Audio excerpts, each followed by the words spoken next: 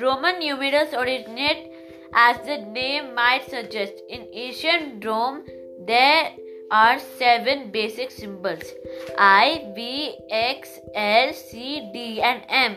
The first usage of the symbols began showing up between 900 and 800 BC.